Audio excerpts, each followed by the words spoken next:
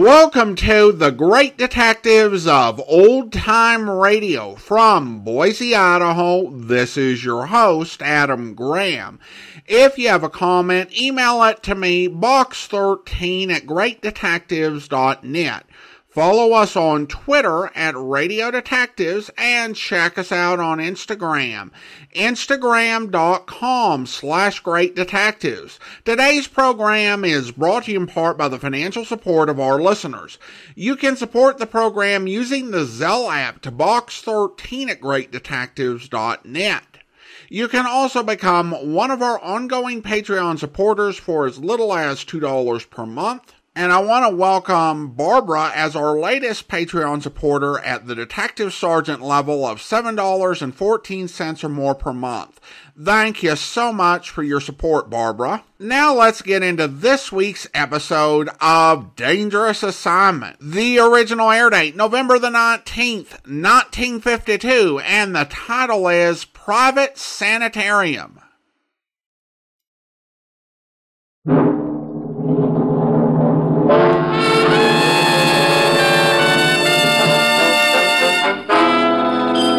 Dangerous Assignment. Transcribed starring Brian Donlevy as Steve Mitchell.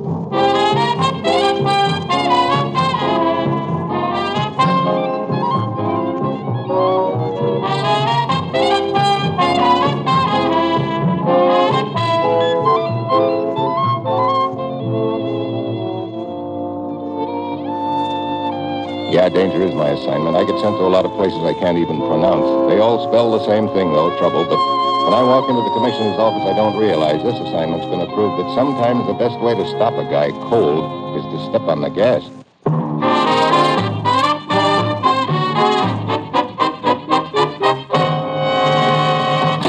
Morning, Commissioner. You sent for me? Steve, how'd you like to take a risk here? Fine. I know just the place, a farm in Vermont. Sorry, I've already picked a spot for you. Bavaria, a private sanatorium. Oh, great. I understand the nurses are quite attractive. Oh, great. Well, my bags are packed, Commissioner. What's it all about? 2 weeks ago, a Czech diplomat was arrested in Prague on a charge of treason. He made a quick confession. Sure, they usually arrange it that way. In that confession, however, he implicated an American newspaper man, a foreign correspondent named Emerson.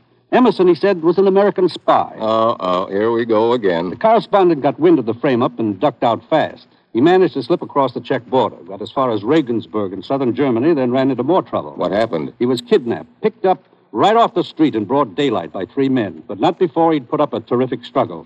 And that was 10 days ago. And no word of him since? Until last night. A young doctor named Minder got word to us that he thinks Emerson is being held in a private sanatorium in Bavaria. I get it. That's where I'm supposed to check in with my battered nerve. Right. Dr. Minder will contact you when you arrive in Munich.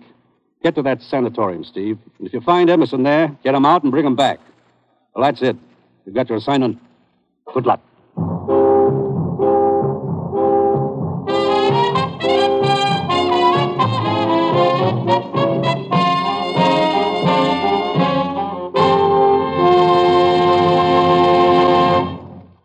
The National Broadcasting Company is presenting Dangerous Assignment, starring Brian Donlevy in the role of Steve Mitchell, colorful, two-fisted government agent.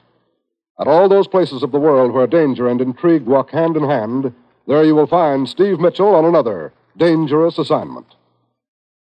Thursday evening on the NBC radio network is filled with great entertainment. Yes, for Western adventure and songs, there's the Roy Rogers Show from Paradise Valley. And along with Roy, you'll hear Dale Evans and the Whippoorwills. And immediately following the Roy Rogers Show, listen to Father Knows Best with Robert Young in the title role. On Father Knows Best, you'll hear the amusing adventures of the Anderson family. And, of course, Thursday also brings another hilarious session of Truth or Consequences with Ralph Edwards, your favorite fun master. On many NBC stations, Thursday ushers in another session of Eddie Cantor's show business show. So, for the most enjoyable Thursday evening entertainment, be sure to set your dial to the NBC Radio Network.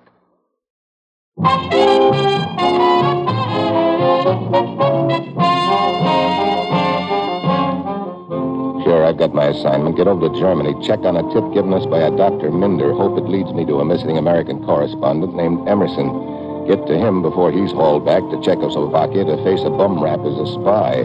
It's late Tuesday evening when my plane lands in Munich. The voice on the PA is calling my name as I hurry across the airport waiting room.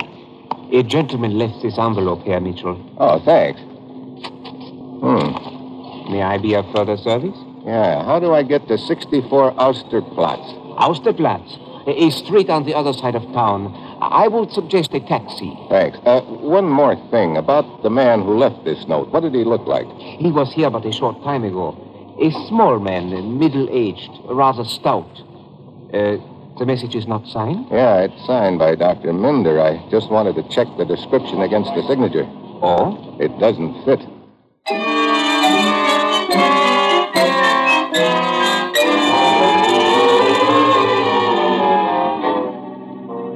I grab a cab, and on the way across town, I ask myself a few questions. I don't like the answers I get. 10 minutes later, the cabbie drops me off in front of 64 Austerplatz. I like this even less. 64 Austerplatz is a mortuary. I push open the door, go inside. I follow the long red carpet down the dimly lit corridor. At the end of it, there's a desk, and on it, a small vase of flowers, the card index file, and a buzzer. I lean on it. A few seconds later, the curtain is behind the desk part, and a long, slender gent in a frock coat steps out. He folds his claw-like hands together and glides towards me. Good evening, Mynheer. Hi. Good evening. I'd like to see Dr. Minder. Your name is? Mitchell. Steve Mitchell. The next room, please.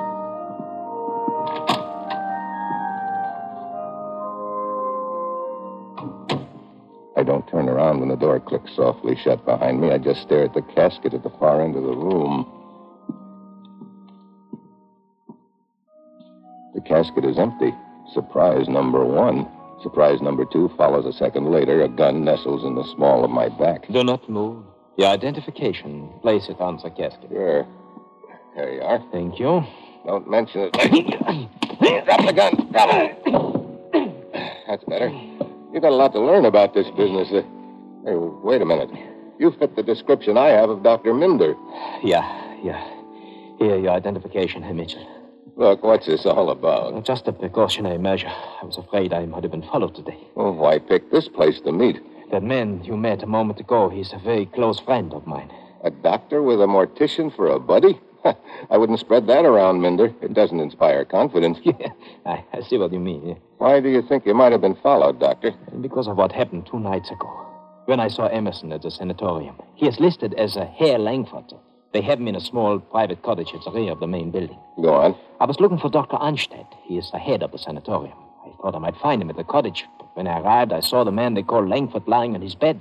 The bandages removed. His face badly marked, bruised. His face is usually covered with bandages? Yeah. I moved in closer, and then suddenly his nurse appeared from the next room. She screamed at me to get out, called one of the guards. Any repercussions over your visit? No, none. The matter seems to have been dropped. They probably figure you didn't recognize Emerson, so they let it ride. Who's his doctor? Dr. Anstedt. You known him long? Since I joined the staff 2 years ago. He is truly a great doctor, Mitchell. That is why I failed to understand how he could be mixed up in an affair such as this. How far is it to the sanatorium? It's several hours' drive. I have my car parked in the back street. Okay, let's get going. We'll figure out something on the way, I hope. We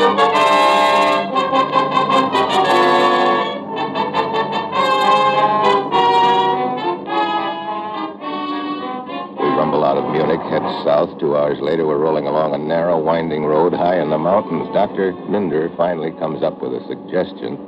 Mitchell, I've been considering a possibility. I might be able to get you into the grounds by way of the back wall. I could possibly hide you in the clinic. Yeah, if I could pass myself off as a villager with a liver complaint. No. As a tourist, perhaps, yeah. But it would be too dangerous. Too many questions would be asked. Wait a minute. They couldn't very well expect me to answer questions if I'd been knocked out cold. An accident. An accident? Why not? We stage an accident for the benefit of anyone who might be watching from the sanatorium. Yes. The guards at the gate, they have an unobstructed view of the road leading to the main gate. What would happen then? Well, a call to the clinic. The gate guard and I would drive to the scene with the ambulance. Right. Now, all we need is an accident. But what kind? Automobile? Look, my expense account won't stand for a car crash. How about a bicycle? Yes, of course. Can you get one of the villagers to cooperate with a gentle sideswipe? Yeah. Albert Herpfel. He's a farmer. His place is not far from the sanatorium. He has a truck. He will be eager to help us. Yeah, you make sure he isn't too eager. I want this to look real, but not fatal.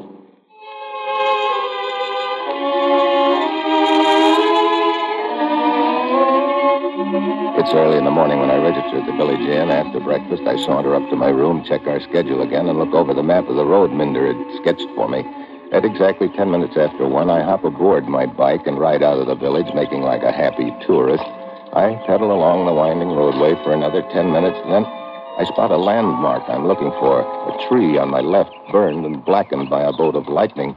I round the bend, and up ahead, maybe a quarter of a mile, I spot the main gate of the sanatorium. At the same time, I spot Herpfel's truck as it shoots out of the side road. Comes bearing down on me. Fast. Yeah, too fast. Suddenly, I know something is wrong. Instead of swerving, he keeps coming straight for me. I dive off the bike just as the front tire hits me. Hey!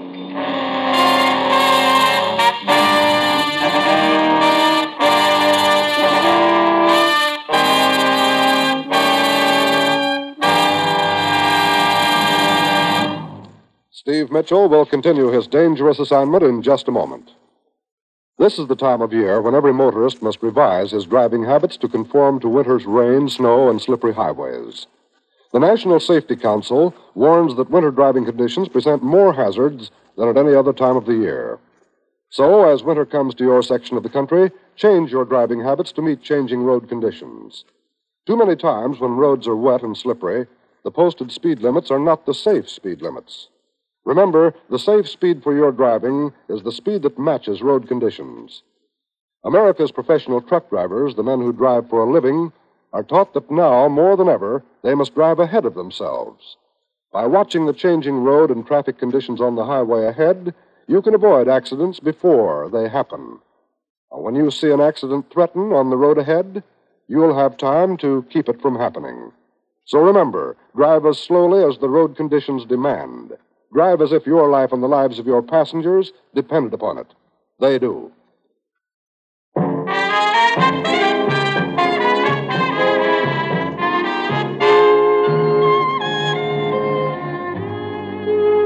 Now, back to Dangerous Assignment and Brian Donlevy as Steve Mitchell.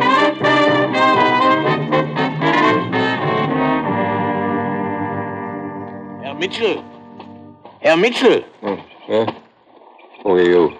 I am Herpfel. Hey, the farmer who ran me down with a truck. Hey, what's the big idea trying Please, I was not the one who was driving the truck. That was my hired man, Zwecker. How come? Zwecker also does some gardening up at the sanatorium. He must have overheard Dr. Minder and myself setting up the plans for this accident. He stole my truck and tried to kill you, possibly hoping to get some kind of reward from them. Brother, he almost earned it, too. When I realized the truck was gone, I came here as fast as possible to warn you. I was climbing up the ravine when you came down. The hard way. Well, this is just dandy. Zwecker's probably up at the sanatorium right now, spilling the whole gag to them. No, Herr Mitchell. I saw him climbing down here after the accident, perhaps to make sure you were dead. I waited for him in the bushes. He's tied up at the bottom of the ravine, and I will turn him over to the police. Nice work. Hey, what's that? The bell on the ambulance. See? Up there. It's winding down the road from the sanatorium. After I took care of Zwecker, I telephoned the report of the accident, as we had planned. Okay, Herpfel. You've been very likewise. You can get lost now. I'll take it from here.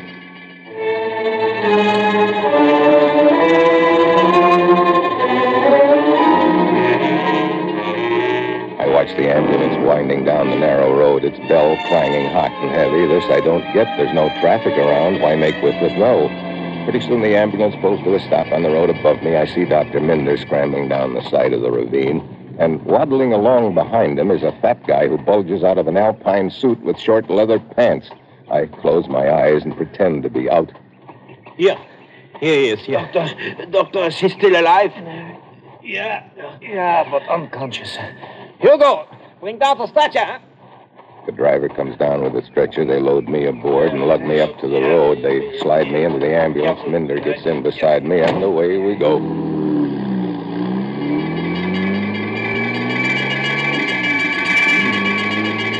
All right, Mitchell. The cannot hear us in the front seat. Who could hear anything with that bell clanging? Do you have to do that? It's knocking my head apart. I'm sorry. But it's Lazzo Pomeran. Which? Pomeran. That's the name of the bell? No. The name of the man who's ringing. Oh, the fat boy? Yeah. You see, Lazzo Pomeran is a patient at the sanatorium. He's quite wealthy. He always insists on riding with the driver whenever the ambulance goes out so he can ring the bell. It's no problem. The bell is a problem as far as I'm concerned. Well, I'm afraid that they had no choice, Mitchell. You see, he donated the ambulance to the sanatorium. Wait, we're almost at the gates. You'd better become unconscious again, eh?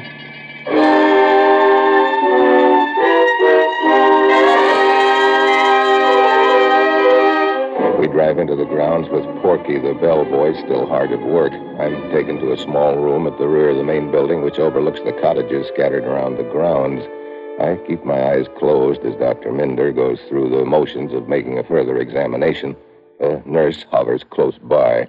Fräulein Schönberg, you seem to be studying the patient most carefully.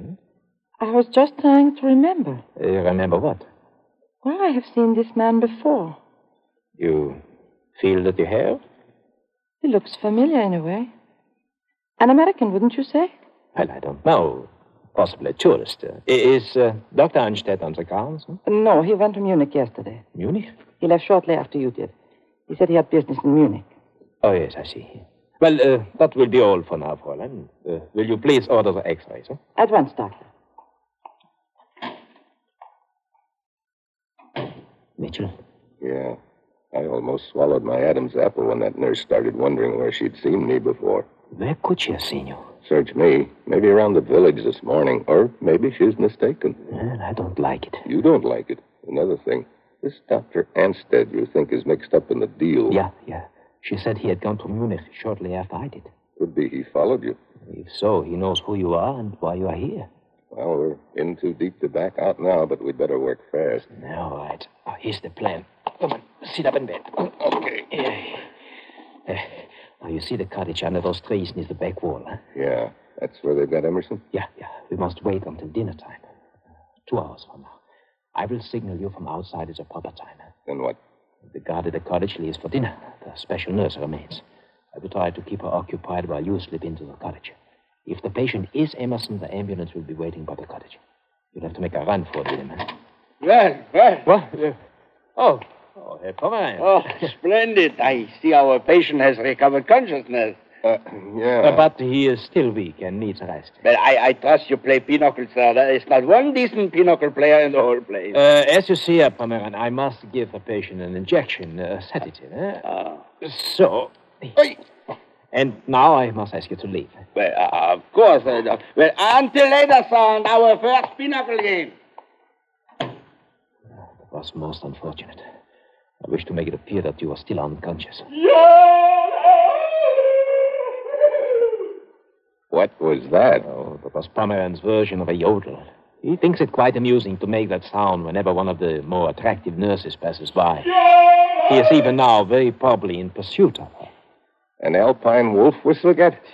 Look, how am I supposed to slip over to that cottage when you slip me the Mickey with a needle? No, don't worry. The injection was not a sedative.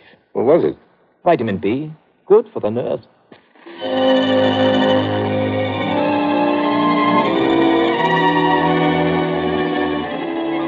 Minder leaves, and I settle back to wait for his signal. The minutes drag by. Finally, it starts getting dark. I stare out the window, but there's no sign of Minder.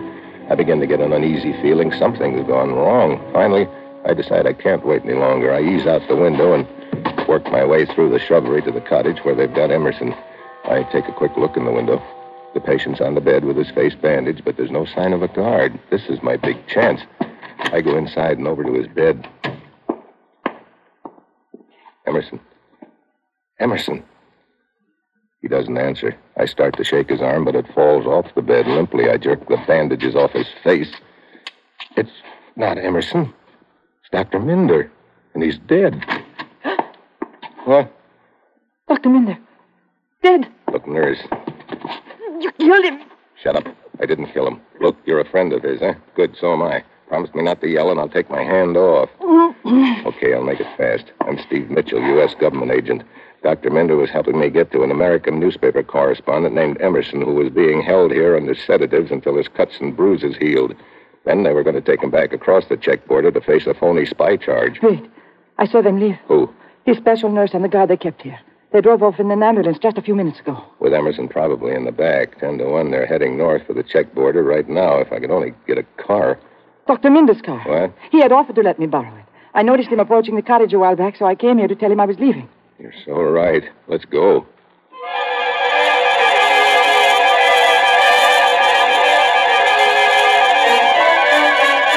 We slip out of the cottage to Minder's car and roar away.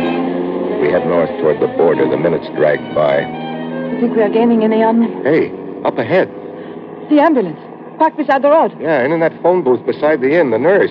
She's probably calling ahead to let them know they're coming. Pull up. We stop beside a clump of trees. I tell the nurse to wait for me down the road a mile or so. She pulls away. And I walk to the ambulance. The guard is sitting in the front seat alone. The nurse is still in the phone booth. I'm almost to the door before he spots me. He reaches for a gun, but I nail him. He slumps over the wheel. I drag him out, jump inside, and take off fast. In the small frosted glass panel back of the driver's seat, I can make out a figure on the stretcher on one side. I pull to a stop around the first bend in the road. I get out and go around to the back. I open the rear door. Hello, Mitchell. What? Pomeran. To be sure. Don't try anything. Well, the fat boy himself. So you've been running the deal, huh? I take it that's Emerson on the stretcher. Quite right. How'd you get Dr. Anstead to help you? We knew he had relatives across the border.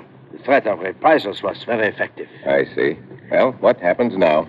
You will drive us to the border. And if you try anything, Emerson will be shot immediately. All right. Get back into the ambulance.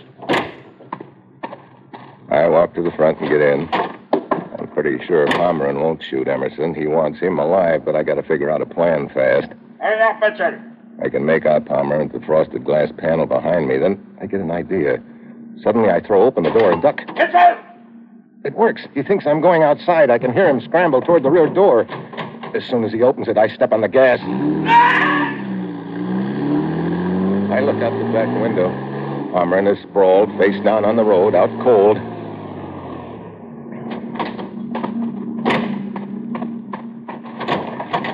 Emerson, you okay? Oh, here, let me get some of this tape off your mouth. There. Who are you? Steve Mitchell, government agent. You're going home. Pomeran. He's out cold. I sort of drove the ambulance out from under him. We'll leave him here in your place, and it's just as well. I've got a hunch when they find out he goofed up the deal, he's going to need an ambulance.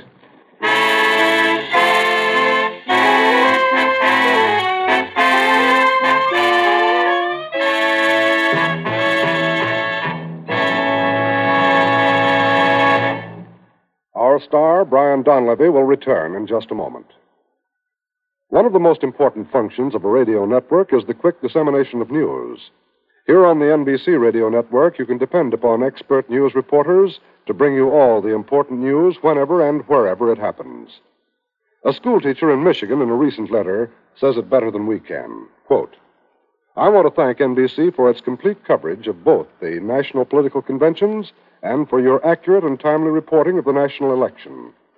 I'm particularly grateful to read that NBC will be on hand to broadcast the inauguration of our new president in January. For when I add this broadcast to the others I already have recorded on my Webster Electric Echo tape recorder, I'll have a complete history of the 1952 political campaign. Again, I want to thank you and praise you for your wonderful news coverage. Unquote. And we thank you, Miss Miller. Here at NBC, we strive to bring you the finest reporting of the latest news. So remember, the NBC Radio Network is your headquarters for top news coverage.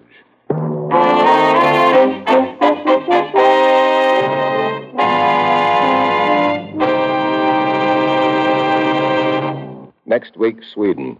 A nursery rhyme that almost turns out to be my epitaph. And that will be Steve Mitchell's dangerous assignment next week.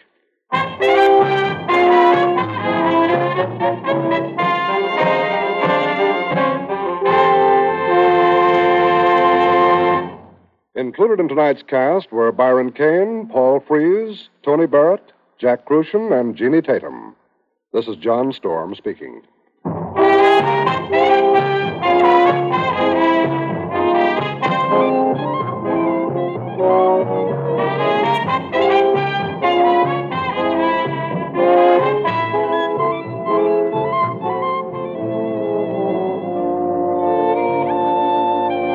Dangerous Assignment, starring Brian Donlevy in the role of Steve Mitchell, with Herb Butterfield as the commissioner, is written by Bob Reif and Adrian Jondeau and is directed by Bill Carn. Be with us again next week at this same time when Brian Donlevy, starring in the role of Steve Mitchell, will embark on another transcribed Dangerous Assignment.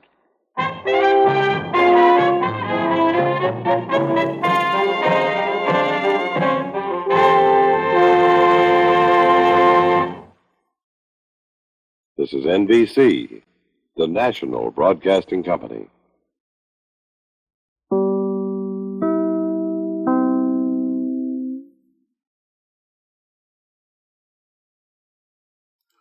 Welcome back. We see a continued pattern with Robert Reif's writing. I noted in a previous episode how he had a villainous traveling button salesman in Dangerous Assignment. And then in the Johnny Dollar 5-parter he wrote, the villain was a zipper salesman. And in today's episode, the villain is someone who acts like a fool and loves playing pinochle. In the same Johnny Dollar serial, the villain acted like a fool who claimed to like playing cribbage. Apparently, Robert Reif's composite most evil villain was a card-playing salesman. I will say this for our villain. I don't ever anticipate having the money to fund a private sanitarium. But I think if I did, I too would want to ride around in the ambulance and ring the bell. The mid-show PSA was interesting and kind of ties into our conversation about home recording on Monday. I think we listened to a similar listener from the same person, or maybe it was someone else, with a thank you for just the national conventions. I can only hope that the recording survives and was passed on to someone who would appreciate it. It's certainly an interesting historical artifact. For our purposes, I think it occurred to people far less to record radio dramas than it did news events or even music, which I think make up the majority of the home recordings that I've heard of off of radio. And of course, more likely than that, they were just family home recordings and that sort of thing. What that all says about society in the post-war era or society today, I guess, is something for debate. Well, now we turn to listener comments and feedback, and Richard writes in on YouTube regarding the Guy Fawkes special. Very interesting comparison. Well, thank you so much, Richard. Now it's time to thank our Patreon supporter of the day. And I want to go ahead and thank Chuck. Chuck has been one of our Patreon supporters since September 2022, currently supporting the program at the Detective Sergeant level of $7.14 or more per month. Thank you so much for your support, Chuck. And that will do it for today. If you're enjoying the podcast, please follow us using your favorite podcast software. If you're listening on YouTube, be sure to like the video, subscribe to the channel, and mark the notification bell. All those great things that help the channel to grow. We will be back next Wednesday with another episode of Dangerous Assignment, but join us back here tomorrow for Mr. Chameleon, where... It's Mrs. McLaughlin, the housekeeper here. She says that Martha Phillips was working on her memoirs, that the Williams Publishing Company had already contracted to publish them. Miss Phillips was writing the story of her life? Uh-huh. And the last time Mrs. McLaughlin saw her, about 8 o'clock in the evening, Miss Phillips was sitting at her desk here writing. Mr. Dalton, did you know about these memoirs? Well, no, Mr. Chameleon. That is, Miss Phillips said she was going to write them, but I didn't know she'd started them. You didn't know that she'd started? You, who were so close to her? Yet the housekeeper knew. How is that, Mr. Dalton? Are you calling him a liar again? No, Miss Adams. I'm simply asking him a question, and I intend to keep right on asking a great many more questions. I hope you'll be with us then. In the meantime, do send your comments to box13@greatdetectives.net. Follow us on Twitter @Radio Detectives and check us out on Instagram. Instagram.com/Great Detectives. From Boise, Idaho, this is your host, Adam Graham, signing off.